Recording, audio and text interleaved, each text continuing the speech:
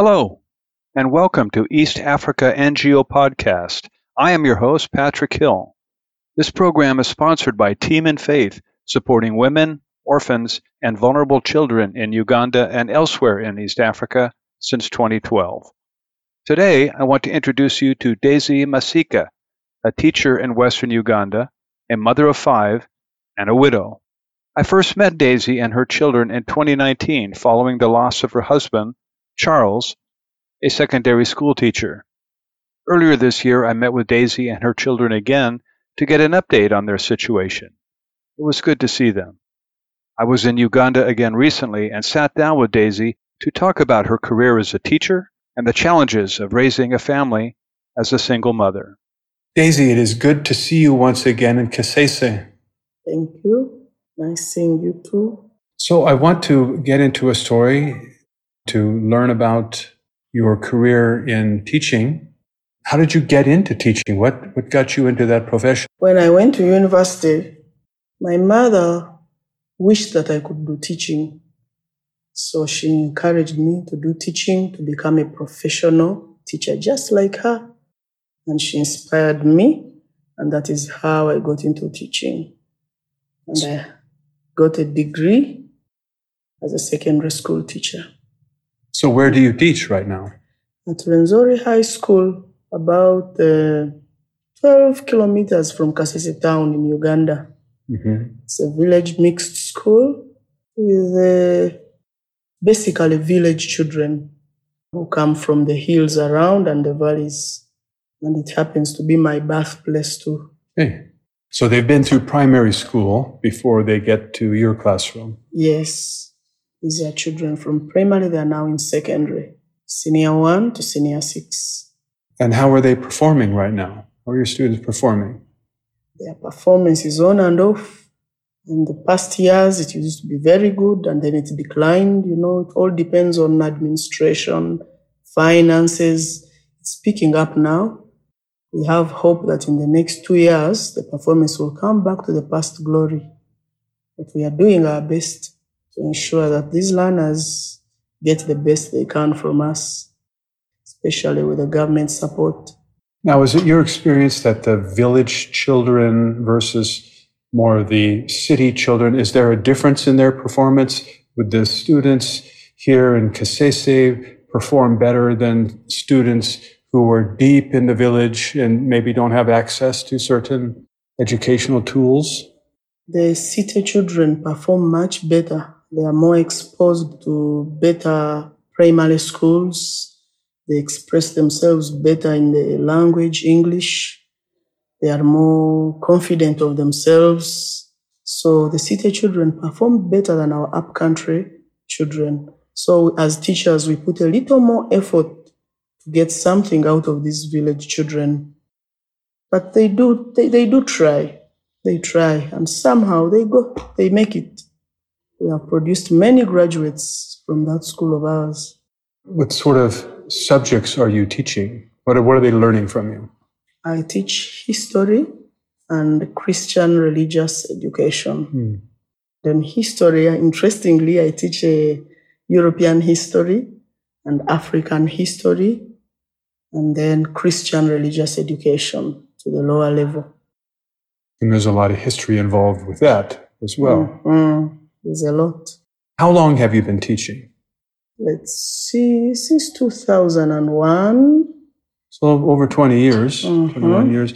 What's your view of the state of education, secondary education here in Uganda?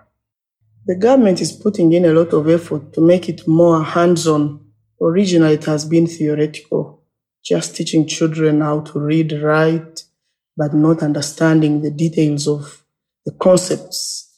So today, there's a new curriculum that has been developed that involves learners in projects. They do hands-on. They own their own lessons. And it is getting more practical. And we hope to create job makers, not job seekers. That has been our biggest problem here. So we want to address that. But it's still being done at senior 1 and senior 2. eventually, the next lot that comes in, it will all be full board. Now, is your school in the village, do you have any access to electronics or any sort of computers for these children to work on now? Or is that just an advantage that the students in larger cities have?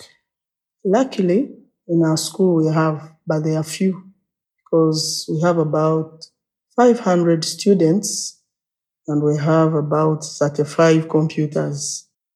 So you'll discover that the ratio is so broad. They are there, but we compete for them. Do you have internet? Is there Wi-Fi? It was on just last term and went off after 2 months. It is yet to be put back. So it is still a challenge also. Now, your husband, Charles, was also a teacher. Yes. Does he have a similar experience to you? What's his story about his teaching career? His experience is not different from mine. Teaching is a good profession. We teach the learners many things, but at the end of the day, the pocket remains lacking. So it was not easy being young parents with children who are growing, need to feed well and look decent. Charles found himself having to struggle. Myself and him putting our money together to bring up these children was not easy. But we kept trying until he thought that, let me find plan B, like calling it plan B. So was he a secondary teacher as you? Yes, he was a secondary teacher. He was a scientist. He would teach physics and mathematics. Wow. He was a very good, interesting teacher. And at one point, his career took a turn and he left Uganda. Tell me what happened there. Yeah, one day, Charles came and said, Daisy, you know what? I have got an opportunity to go and work outside of Uganda. And I'm leaving in the next 2 weeks. I said, Charles, 2 weeks? I said, yes, Daisy, let me go and test the waters. 2 weeks? Say, Daisy, let me go for 1 year, just 1 year. I'll be back. You'll see a difference. So at first I took it heavily, but then I eventually gave in and I let him go.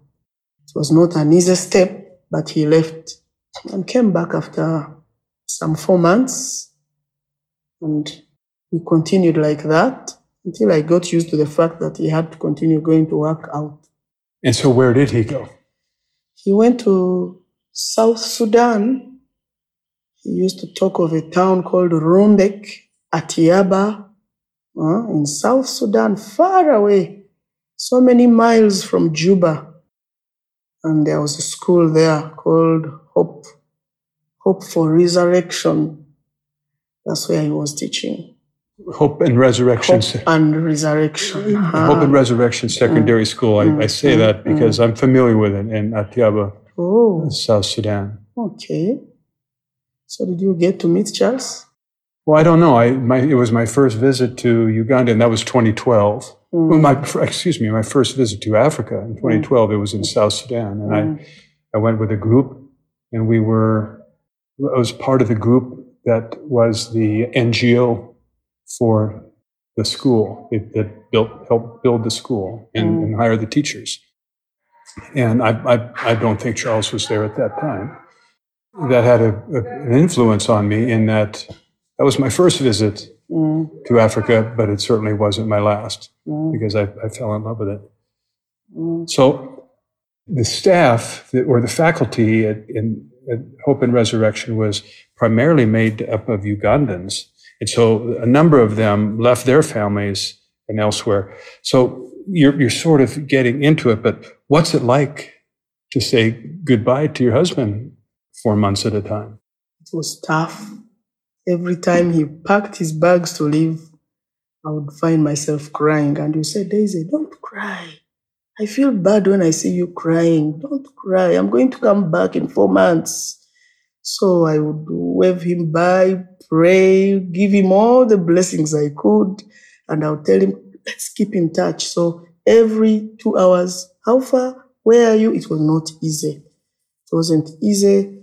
But I eventually began getting used to it. The first 2 years were tough until I accepted and realized that our welfare was kind of improving.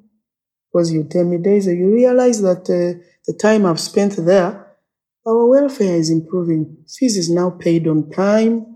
We are almost better than we were. So that one comforted me to just accept that, well, I'll see you after 4 months. Go well. So he was earning more. So it was turning out the way he had expected. It was turning out. It was working for us. We'd pay fees with a little relief. Okay, then in 2019, you got some bad news. Oh, that was terrible. I was in a shop shopping for the children. The term had just begun, and I received a phone call. Daisy, have you talked to Charles? I said, no, but I'm planning to call him after I'm done with this. I hear some people have been shot in Juba. And I said, no, Charles is not in Juba. Charles is in Atiaba, not in Juba.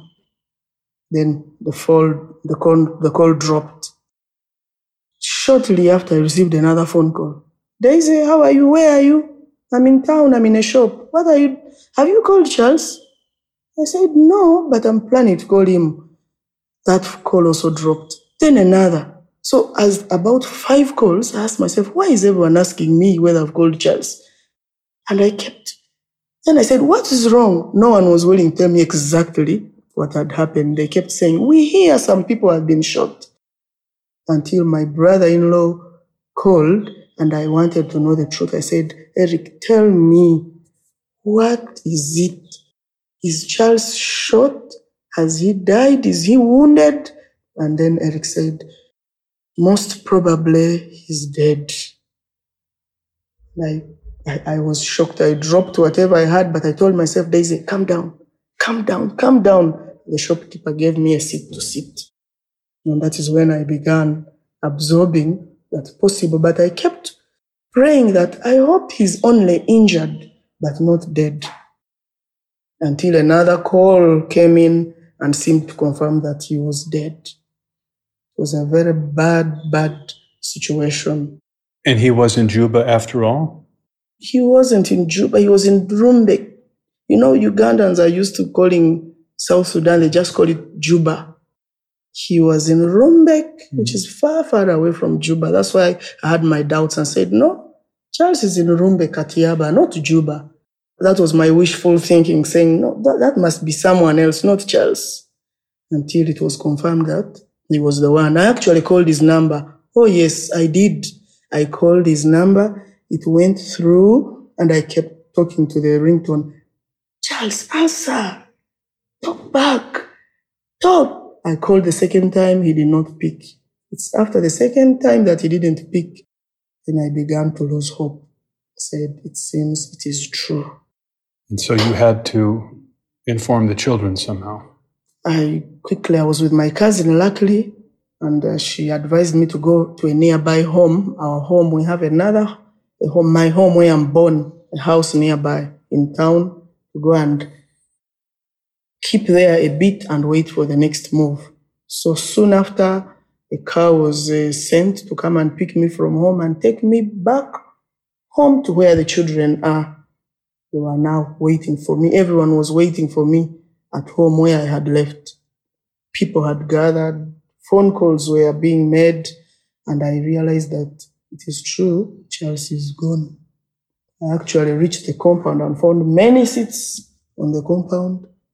Our seats had been brought out, people were gathered, and when I saw them, I then accepted. I said, this is true, these people can't be gathered here for nothing. It must be true. So the reality hit me and I began to swallow it.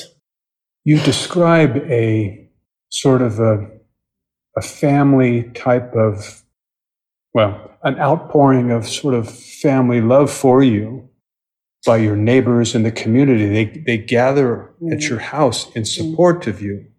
That's sort of a wonderful African I don't think tradition is the right word, but just a wonderful African effect. African touch, yeah. Mm-hmm. Yeah, in Africa, when you lose a dear one, when one is very sick, it becomes the business of everyone. Your neighbors move distances, they come and gather, console you, condole with you. So everyone was there. The moment I saw them, actually, as I entered the house, my father kept whispering, Daisy, be strong. Daisy, be strong. Be strong. Whoever came to me said, Daisy, be strong. And I tried to gather the little strength I had and kept there. So in Africa, we are there for each other. One's problem is everyone's problem. And it works because it consoles. Now, Charles wasn't alone at the time. He wasn't. He was with a friend, with Willis Hubbs. Willis Hubbs was a long-time friend of Charles. They studied together at university, and he was our best man when we wedded. So they were close. They used to drive to town and back. They were very close. And unfortunately, they died together. They were shot by the same killers. So Willis and Charles are there together. Was he also a teacher at Hope and Resurrection? Yes, he was. He was teaching physics, math too. He was a teacher. They were close. They were very tight. Was this investigated? Was this a case of mistaken identity? How did these two teachers who were helping the community, how did this come about? Did you ever get answers to that part of the crime? We tried asking, and it seemed to be a case of mistaken identity, though it sounded to be revenge. These Dinka were revenging on an African. There was a story of an African who had knocked a Dinka, and this Dinka eventually died in hospital. So the Dinkas resolved that whichever African passes on this road driving a car, we shall shoot. That is how Charles and Willis landed in an ambush as they were going to town. So what kind of challenges do you now face as a single mother of 5 active, eager, wanting to learn children? That is a very big challenge, mainly financial when it comes to fees, because as a teacher, myself and Charles wished to see our children go to good schools, acquire a very good education. We were waiting to sit at their graduation party and see them graduate. So that dream is still there. And I keep wanting to fulfill that dream and say, Charles, I want these children to go to good schools and get a decent education like we planned. Now, getting that is tough. It is tough because when I look at the money I earn as compared to the expenditure, it's like getting water out of a rock. I earn $250 at the end of the month. And yet, my firstborn takes $250 as school fees. My secondborn takes $300. The third one, $150. If you sum that up already, it is exceeding what I earn. The fourth, $152. And the fifth, $120. So if you look at how much goes out of my pocket versus what I earn, you'll just wonder, will these children achieve this dream? Will that wish ever be achieved of having them graduate with a degree or even better? It is not easy. Apart from even other developments, welfare, feeding, and then construction. By the time Charles died, we had just laid the foundation for our first house. A house we'd call our own. We had just laid it, and I've managed to put it up to some level, Actually, from the funds that when Charles died in May, the school offered to pay his salary up to the end of the year 2019. They said they would pay him up to the end of his contract. So quickly, since I was now in a panic mode, I was saying, Daisy, you have to do this and the other and the other. So that money, every time it came monthly, we raised a house with a friend. Klaus played a very big role. He was like the foreman. He was, I don't know whether he was like the engineer, the supervisor. And the house is up to ring beam level. It is also roofed, but not shut. It's not habitable. But at least it is there. So that aside, school fees on this side, welfare on this other side, medical bills, it's not easy. It is tough. So those school fees that you were describing, is that for a term? Yeah, it's for a term, a term per child, where a term is about 3 months. And they have about 3 terms a year? Yes. And then one term is off for, the equivalent of one term is off for holidays.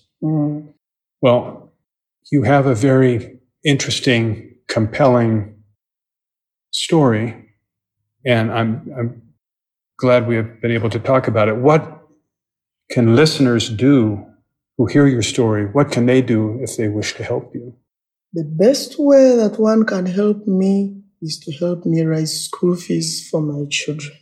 That is where my biggest need is school fees. I feel bad when the children call to say, you see, I'm about to be sent home for fees. There's no pocket money. It really touches me. I would like these children to go through the education system without interruption. Because as a teacher, I know the meaning of going to school. That is the biggest need, school fees.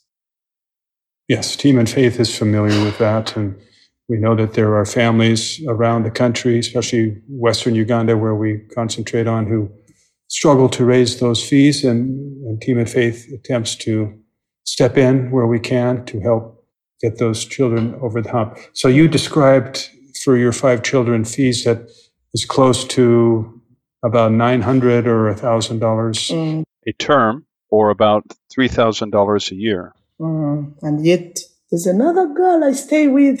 She's my adopted daughter. I stay with. After the children all went to boarding, I remained in the house alone since Charles was no more. So I picked up a girl. She's in senior 6. Stay with her. She's a vulnerable girl, well-mannered. So she's also my responsibility.